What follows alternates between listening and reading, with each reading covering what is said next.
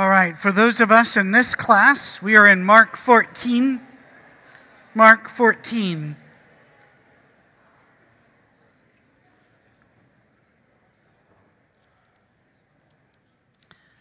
Now, last week, we looked at Jesus beginning the Passover. One evening, verse 17, when evening came, Jesus arrived with the 12. While they were reclining at table, he said, I tell you the truth, one of you will betray me, one who is eating with me. They were saddened, and one by one they said to him, surely not I. Now, when I was a boy, I thought that was very strange. If you're going to betray him, wouldn't you know? I'm now 60 years old, and I'm aware that sometimes when you betray Jesus, you only see it in the rearview mirror. You realized you dropped the ball. You realized you'd said the wrong thing. You'd done the wrong thing. You had messed it up. I understand what they're saying now. He says, it's one of the 12. He replied, I find that interesting because, once again, we brought that up last week. In the painting, it's just Jesus and the 12, all on the same side of the table. There would have been a larger group. There would have been people that owned the house. There would have been people coming in and out. That's the way Passovers work. So that's why he's saying it's one of the inner circle. One who dips bread into the bowl with me. Again, most Americans think that is his way of identifying Judas. And in some ways it is. But that's not the point. It was reprehensible beyond all words for somebody that you ate with to turn on you. That's the point of it. It's somebody I'm in fellowship with, somebody I love, somebody who eats with me. Remember, in the first century, you are who you eat with. And they are under your protection, and you are under theirs because you ate together. That's the signal. That's it.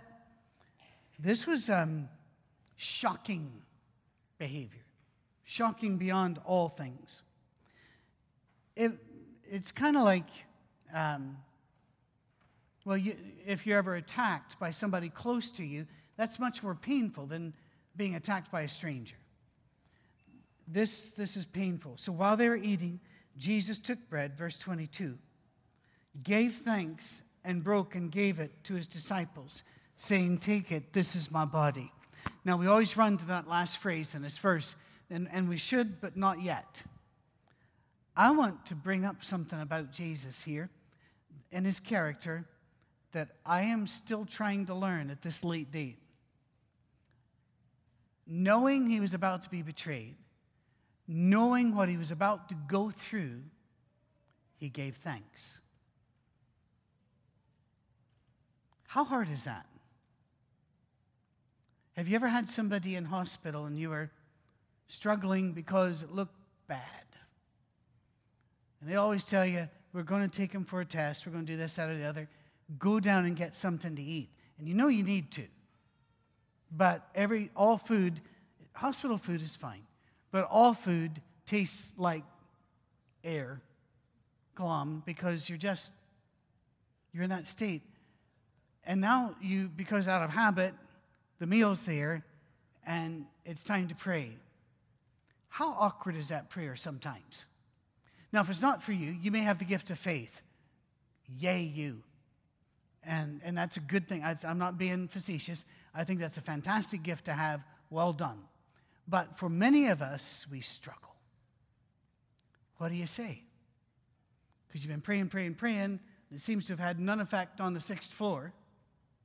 So what am I supposed to say here on the ground one? We have to be honest about this.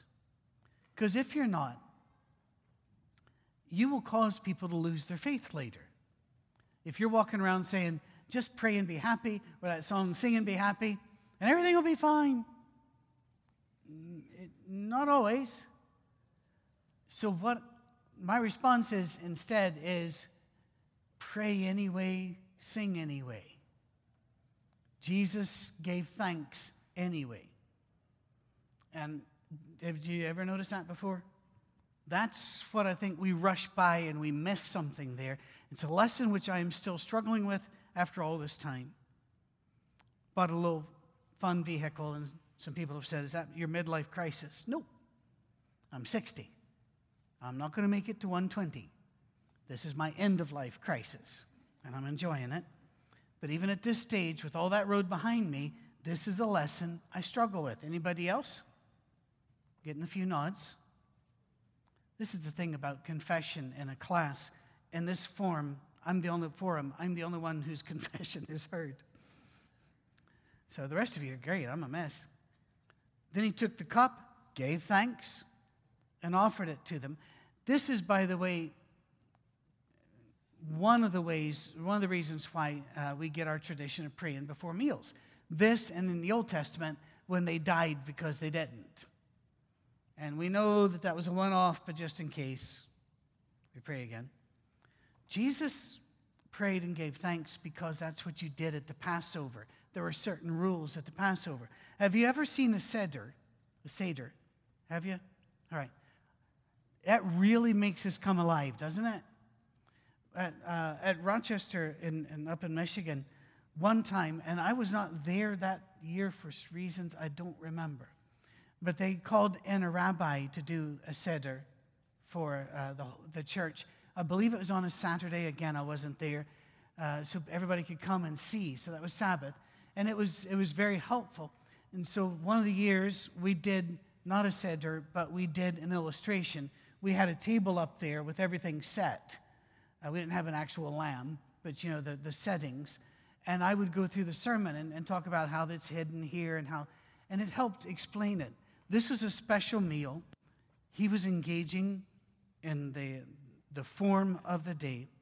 And they drank. This is the blood of the covenant, which is poured out for many. Here's a sad thing. One of the things we always have to remember about any story or illustration, the point of the story is the point of the story. I know that sounds strange, but I want you to think about the ark. If I say the ark, and you begin to think, how much square footage does a cheetah need? You've missed the story, the point of the story. If I talk about the creation of Eve, and you start thinking about how did that rib work, and you've missed the point of the story. The point of the story is God's salvation to those who obey, God's creative power. You need to remember this. I'll never forget, and the guys, I don't know why I was about to say his name, in our tiny little living room in Dundonald, Scotland, a man that was not in fellowship with us, they had their own church, which was just like ours except for one cup. When he read this, he read an insistence upon a form. And the form said 1 cup. He take 1 cup. If you don't watch, and it's easy for us to look at that and go, ha, ha, ha, ha, because we can laugh at somebody else's but not at ours, right? Watch out that you don't take the form here. And I've brought this up before. Have you ever been at a church where somebody got befuddled doing the Lord's Supper prayer thingy and started with the cup? And in a Church of Christ, you're trying to hand it off, and the first guy's going. And it just becomes awkward there for a while. Somebody will go, precious bread. Because you're not allowed to speak out loud in the assembly either. They have to, it's osmosis. They have to learn it by osmosis or whispering. And then they go up, and then they have to apologize. Really? That's what you get out of this? Which is a real problem, because if you go to Luke, it's cup, bread, cup. And now some of you are turning. Yeah, check me out. The point I'm trying to make is it's not get to the point. The point is something momentous is about to happen. In fact, it already is. He doesn't say this represents my body. He says it is my body. Something has been decided in the cosmos, and Jesus acts as if it's already done. This is my blood, which is poured out for many. Once again, have you ever been in a church where somebody in the prayer or in the pre-devotional says blood was spilt and people get offended? Oh, if you haven't, you didn't go to my church. They say, no, spilling is an accident. This wasn't an accident. This was shed. That's what you get out of this. Look at the point of the story. Jesus is saying, although I am sitting at a table where one of you is going to betray me and put me through hell on earth with every demon that's in the vicinity jumping on me, it's poured out for you. Take the cup. He didn't say, everybody take it except you, Judas. It was Judas too. He's going to pour out for Judas. That's a bigger point of the story to pay attention to, don't you think? And this is what unites us. This is our God. How amazing is our God, instead of saying, now is that one cup or many? I'll never forget. I got to tell this story. I wasn't going to. We had this couple come over from America. We didn't know they were coming. They had arrived to be missionaries. We're not in charge of Scotland, so it's all right. They didn't have to ask permission. But we'd only spent a couple days with them before we were going, oh, okay, this could be interesting. And they decided they wanted to go up to the Highlands. They went up to the Highlands. Wasn't long before I got a phone call. You need to come up here. We got a problem. Okay. So we hopped in my 2-cylinder car. I'm not making that up. It had a raging 27 horsepower. So we'll get there eventually. 0 to 60 by noon Thursday. But we'll get there. The Citroen 2 Chevaux 2CV. Look them up. I wish I had one now. Loved it. Anyway, so we went on up, and the lady said, they only use 1 cup here. I said, that's all right. She goes, but we can use many cups.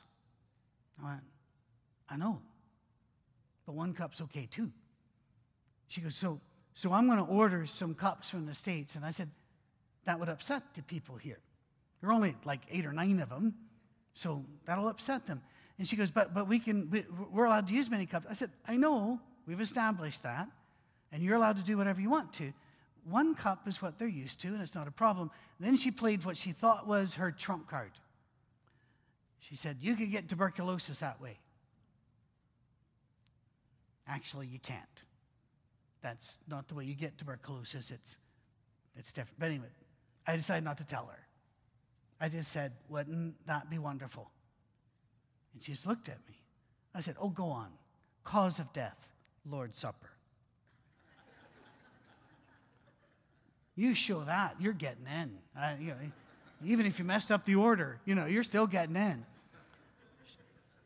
She failed to see the humor. That happens so frequently. I'm assuming the problem was with everybody else, not me. But that happens a lot. What is the point of the story? It's not cups. It's not the order. It's that Jesus is saying, I know, Peter, what you're going to do. I know the rest of you are going to run. I know I've told you several times, go through the Gospels and count them, meet me in Galilee, but you're not going to. You're going to go to a locked room and hide there. And only Thomas is going to be brave enough to go out to get groceries. But you're going to stay there until I come tell you again to get out and go to. I know you're going to mess it up. I know you're going to. I'm doing this for you anyway. Have you ever thought about what this really means? And what does it mean to you? Remember I said, did a little experiment with some psychology students. I said to pick somebody, now find a reason to dislike them. I want you to do that and find how shockingly easy that is. Oh, it is easy. There are people in life that's the way they look at everybody, and I would not want to be them. That has got to be such a terrible burden to bear, to always have to disapprove. Jesus knows everything bad about you. And as C.S. Lewis famously said, think of all the bad you've done and realize that Jesus knows even more bad stuff you've done that you didn't know was bad or you forgot about it. And he loves you anyway and is telling you to your face before he goes to the cross, I already know that. I'm going for you. How's that hitting you right now? This is one of the reasons why I said, even when my faith was troubled, I said, I'd go to hell for this guy. I think I said, I'd march into hell with this guy. This guy is amazing. Because the point of the story He says, I tell you the truth, I will not drink again of the fruit of the vine until that day when I drink it anew in the kingdom of God. Do you think they had any idea what that meant?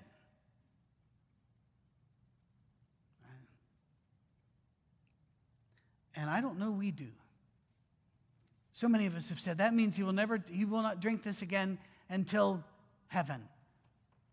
Do we really know he didn't drink any grape juice when he was resurrected for those days? And wasn't the kingdom here when he was with us? And we didn't know it. It used to be in Europe where every time you crossed a border, you had to stop. You had to show your passport. I think that's true. I'm not aware of any border that wasn't true. Now, with the European Economic Community, you just go. Because if you're a member of the community, there are none of those rules. You can just go. You are able to drive through a country unaware you've crossed a border. Because it's not like, I'm in France. Whoa, this looks very Germany to me. That's not the way that works. This kingdom came upon them and people didn't notice. How is that? Jesus brought the kingdom. So, am I saying that he drank grape juice during that time? No. What I'm saying is the kingdom was there, he could have. Sometimes we make assumptions that we shouldn't make about this. But they didn't get it anyway. And when they'd sung a hymn, they went out to the Mount of Olives. Wouldn't you like to know what the hymn was? There's so many things they leave out of Scripture. My problem with Scripture is not that it's too long. My problem is that there's not enough detail. All right, fair enough. And there's too much detail about stuff I'm not interested in. You know, like when Chronicles goes chapters after chapter about who begat who and who is from what tribe. And I'm going, don't care. I'm aware that shows a fault within me. But then Jesus predicts, you will all fall away, Jesus told them. For it is written, I will strike the shepherd and the sheep will be scattered. Now let me explain something here. It doesn't mean that they had no choice but to run. It doesn't mean that God had preordained that they run. He is quoting a passage that this is just a reality. It's out of Zechariah. When the shepherd is struck down, the sheep have nothing to hold them together. They run. This is going to happen. I'm aware this is going to happen. Once again, before he goes to the cross, I'm aware you're going to let me down. But after I've risen, I will go ahead of you into Galilee. Where are they to meet him? Galilee. Where do they go? Jerusalem. How long did it take for them to not do what Jesus told them to do? It's amazing, but it's also strangely comforting, and I hope you're getting that from this. Because I'm sure I disappoint God during the day when I'm not aware I've done it. But he knew. And he's okay. Peter declared, even if all fall away, I will not. Tell you the truth, Jesus answered. Today, yes, tonight, before the rooster crows twice, you yourself will disown me 3 times. By the way, if you go to Luke and you go to John and you count, the timing of the cock crowing and the number is different. And I've had atheists say, see, the Bible contradicts itself. And I'm saying, no, the Bible's telling you a story to make a point. It's not telling a story to get details about roosters. It's not a rooster book. It's telling you a story. Even on do you remember the TV show House? Dr. Gregory House, played amazingly by a British comic actor all those years, Hugh Laurie. Anyway, he even used this passage in one of the shows to illustrate why he didn't believe. And the nun he was talking to said, you're missing the point. I'm going, yes. Even if it was a nun, yes. I hope you understand I'm saying that with a tongue in cheek, because some nuns I've met, I think, love Jesus more than I do. And they shame me, frankly. So we're not anti-nun. Anyway, moving on. You will disown me 3 times.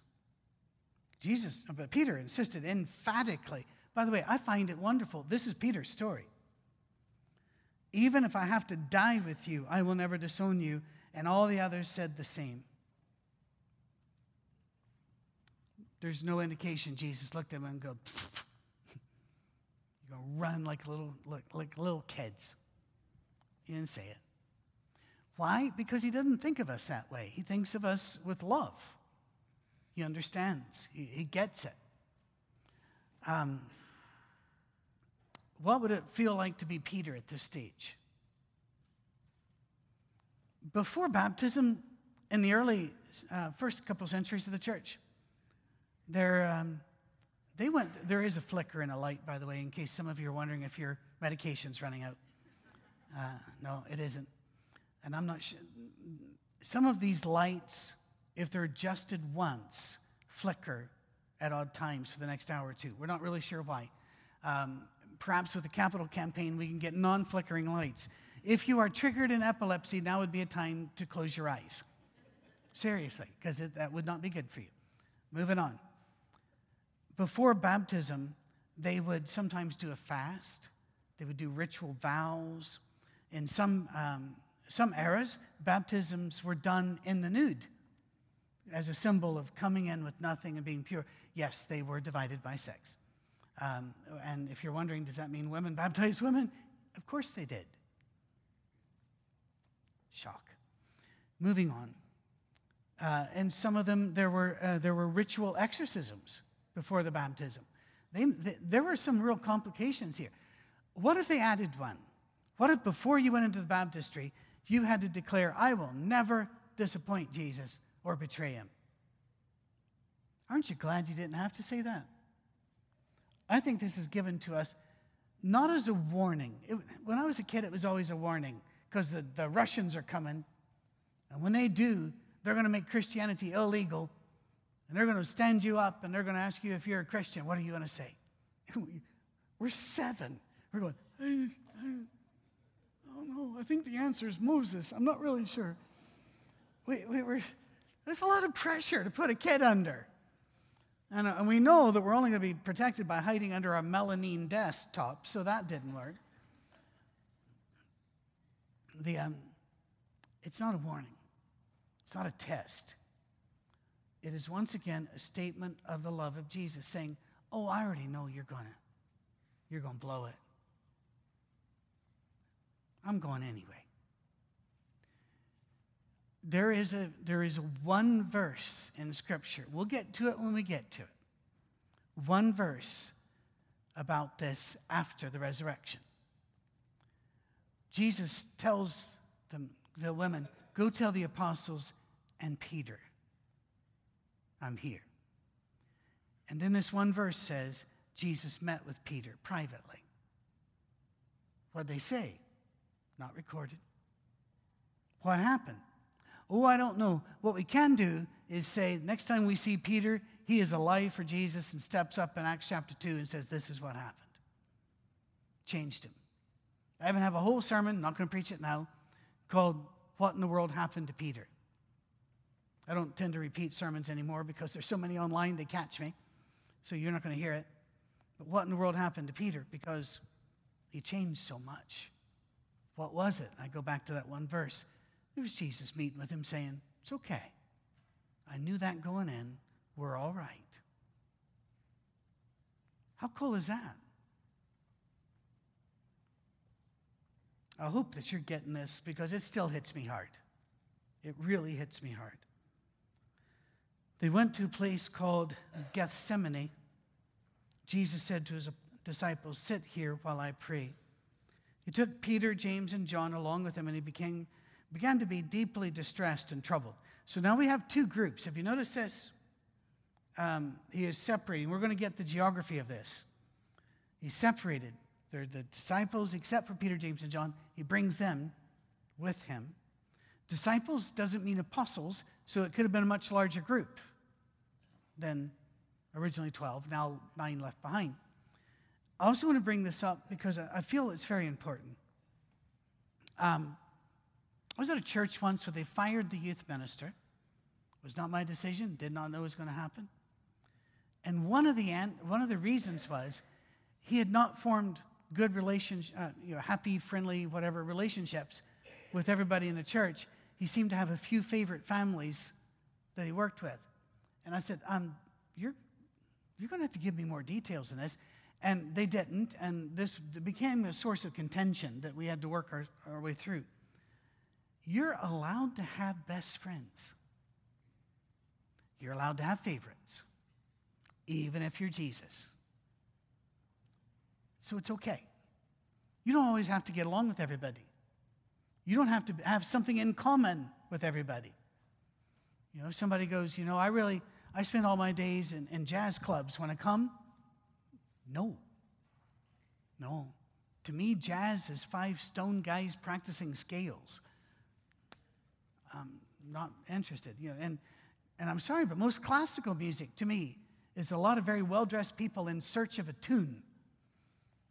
Because it goes all over. And when I was a kid, they would play a record in school, and they'd say, now you're supposed to be thinking about springtime and birds. And I'm going, I didn't get that. Where's the bird? Or Peter and the Wolf. Did you have to do Peter and the Wolf? Now, this music means a wolf's coming. I'll remember that next time I hear a bassoon, to watch out for wild canine types, Canis lupus. I was not an easy child to raise. Friends are special. You're allowed to have special friends. And the Celts would call it anam cara, soul friends. Look at what Jesus says. My soul is overwhelmed with sorrow to the point of death. He said to them, stay here and keep watch. Keep watch. Jesus doesn't yet know when they're coming, but he knows they're coming. He wants time to pray before they come. That's what this means. Going a little farther, he fell to the... So we got separations. You see it? We got an undetermined number. Then we have 3. Then Jesus. He fell to the ground and prayed that if possible, the hour might pass from him. I am so glad that's in Scripture. The flicker's getting worse. Either that or my medication ran out. It's all right. By the way, those of you that are bothered by the flicker, that's what I see in any room lit by fluorescent. My brain has a certain frequency. Everybody's brain does. My brain, when I go into fluorescent lights, it's flickering like this. So I don't stay in those rooms long or I get a headache. And that's my reason for not coming to see you. Anyway, I'm so glad this is in here. Has God ever called you to do something you didn't want to do? Trick question. If you're afraid to do something, that may be a sign God called you to do it. There's a wonderful book. Oh, I wish I could preach it and claim I did it. Every word could be preached. It's by John Ortberg, O-R-T-B-E-R-G. If you do not know John Ortberg, get to know John Ortberg. The wonderful book is called, it's a long title, If You Want to Walk on Water, You Have to Get Out of the Boat. It is brilliant. I'm serious. Every time I read it, I wanted to preach it the next Sunday, but I'm thinking somebody else could have found the book. And they'll know. So just read it. And one of his points is, one of the signs that God is calling you to do something is that it scares you. He's not going to call you to do something which you're entirely comfortable doing. Patrick, yes, Lord, please sit in that recliner and eat eclairs. Okay. That's not going to be it. And the more it terrifies you, the more it might be from God. It's all right to not want to do what you're called to do. And I've told you this many times. I know it's hard to believe because I'm told I make it look easy. Public speaking bothers me. Saturday night, I start not wanting to do it. And you're thinking, he's still working on a sermon. No, that's done weeks ahead. Sunday morning, be a good time for Jesus to come back. I even drive a little recklessly on the way. No, I don't. I can remember one time taking Cammie with me to the Tulsa workshop, and it would just overwhelm me. I just didn't want to do this. Got out of the truck, and I just kind of leaned against the truck, and she looked at me, and I said, everything in me is saying, get back in the truck and drive home. It's hard. So why do I do it? It's a matter of gratitude. And I could go on, but this isn't about me. It's gratitude to Jesus. He saved me in spite of me being one of the most broken people I know. So, okay.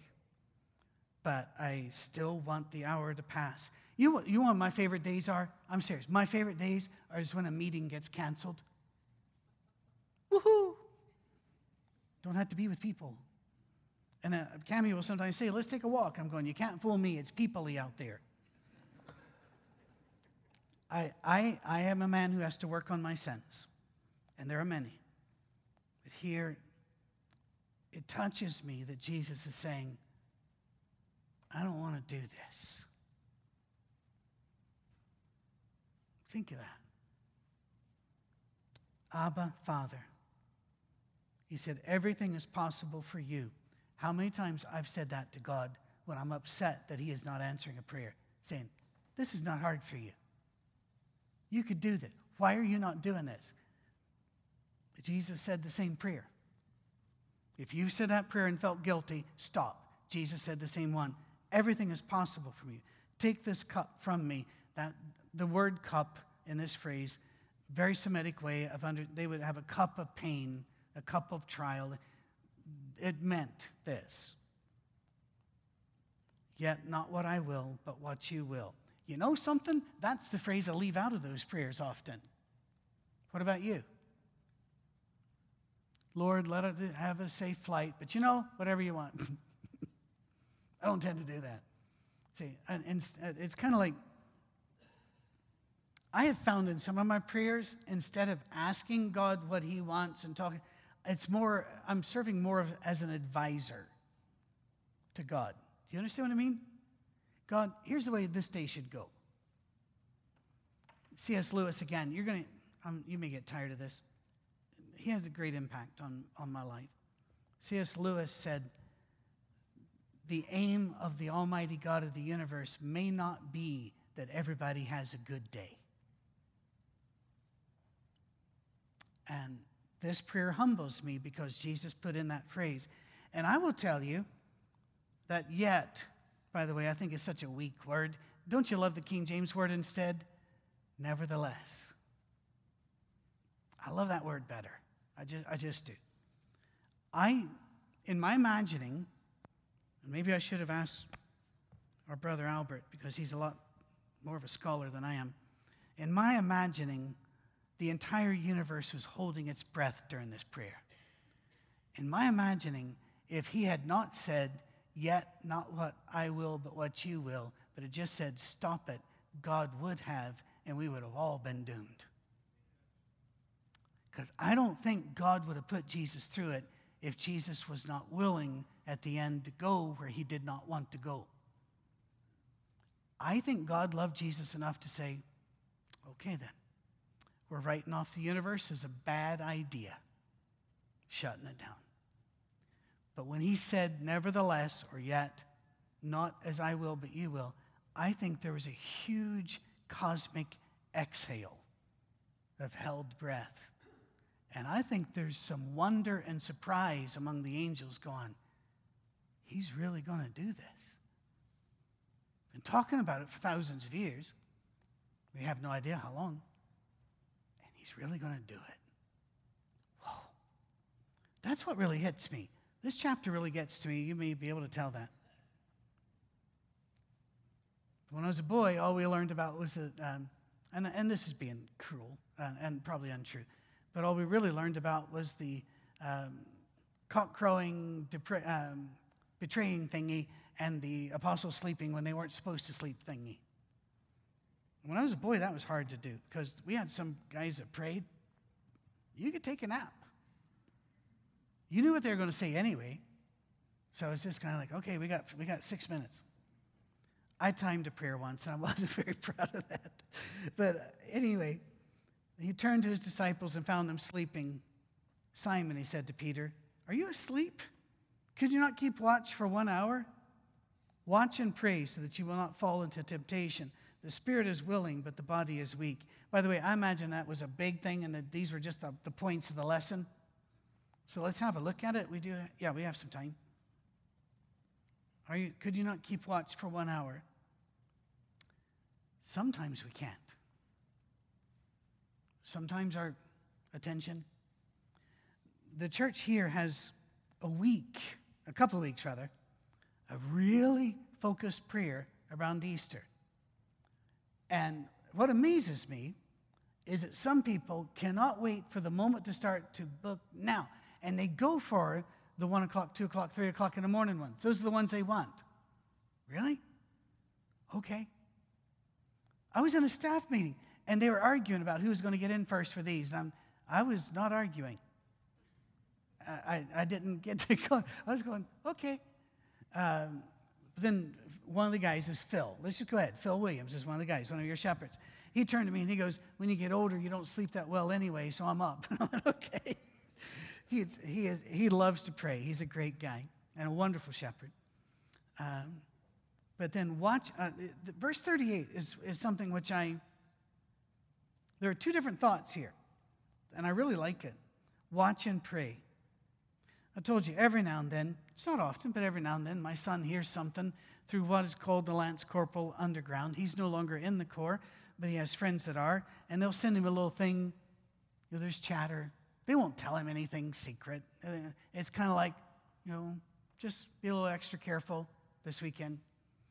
And so far as I know, nothing's ever materialized, but we appreciate those. And he'll fire off a text to me, and it's usually keep your head on a swivel. And I know what he means. And I think of watch and pray. Don't just pray. Sometimes pray with your eyes open.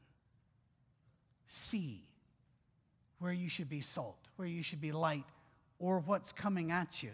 Watch and pray. I don't even know if I should use this one. Let me just think. I have friends who are pacifist. Here's the problem about talking about pacifism. There are so many kinds. And most people think there's only one kind. No. And other people think if you believe you have the right to defend your family, you're pro-war. No. And there are many shades here. So let's not paint too broadly. But I had a couple of friends who believed all they needed to do was pray. And I'm going, but the martyrs prayed. The people in the camps, Auschwitz, and they prayed. Jesus said, watch and pray. Keep your eyes open. Think. And maybe I took this out of context, so red flags on the field. But I've always thought of this as keep your eyes open. Look around, that you not fall into temptation. But the next line, I think, is completely disconnected, but a favor to us. The spirit is willing, but the body is weak. What's he really doing? He's answering the question he asked Peter. Couldn't you keep watch with me? I know you want to, but you're tired. Does it mean anything to you that Jesus would wrap up his little talk to Peter by saying, I get it. You're tired. Jesus is off praying. It's nighttime. What are Peter and the rest of them supposed to be doing? Looking at their phones? It's dark. They go to sleep. Jesus says, I get it. By the way, this happens. One more time he went, prayed the same thing. Prayed the same thing. Can we stop right there? I've had people say, you're not supposed to say the same thing in prayer because the Bible talks about vain repetitions. No, you missed an adjective. Vain. A lot of my prayers are the same words, but I mean them. They're not vain and empty. I have a lady it will hit my mailbox tomorrow, who emails me every Monday with, "It's Monday morning. What can I pray for you about?" This is a lady from Colorado. She's done it every Monday. I don't think she's missed one since about half the time we were in Colorado. And she's followed us here, and "What can I pray for you?" She does this even though she has gone through horrific loss with the loss of a newborn child, and she never misses. It means a lot to me. Sometimes it puts a little pressure on me because I'm thinking, what to pray for? Because it's almost always the same thing. If you want to know what to pray for me, here it is. Wisdom, because I need it. Health, because I want it. And strength for the journey. Just enough strength to do what I'm called to do. And I feel sometimes bad just saying the same thing, but it's not vain. That's what I need every single day. Wisdom, health, and strength for the journey. And I bet you've got some of those too. He prayed the same thing again. Did God go, "Well, I've heard that"? No. It wasn't in vain. When he came back, he found them again. I got to hurry, time. Sleeping because their eyes were heavy.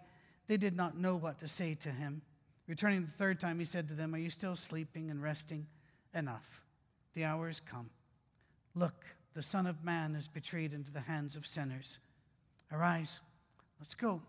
Here comes my betrayer." Jesus didn't run. He's got some work to do. Let's get up. We're going to have to stop there, kind of like a cliffhanger. Even though you know the end of the story, there are some aspects of the story maybe you haven't noticed before. Looking forward to go over that. Got a minute? Do you have any questions, comments, things you want to throw, flags on the field? Yes, JC.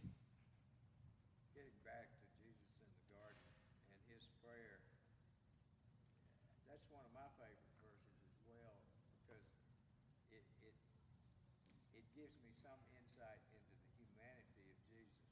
The divinity of Jesus is mystical anyway. Right. The divinity of Jesus is a given. The humanity is a mystery. Humanity we kind of understand, and there he is demonstrating the humanity that he genuinely did not want to go through with. That's exactly. I just think that, to me, that is the most comforting thing about all Scripture. I agree. That is comforting to know Jesus didn't want to go through. Yeah, absolutely. Mark is actually, to me, a very comforting gospel because there are adjectives and adverbs used about Jesus in Mark that aren't used in any of the other gospels, where Jesus gets upset, aggravated, and I'm going, yay, because if he does, then he understands when I do. It's not he does so I can, he does so he understands when I do. There's a difference there. Yeah. Anything else? All right. Be salt and light.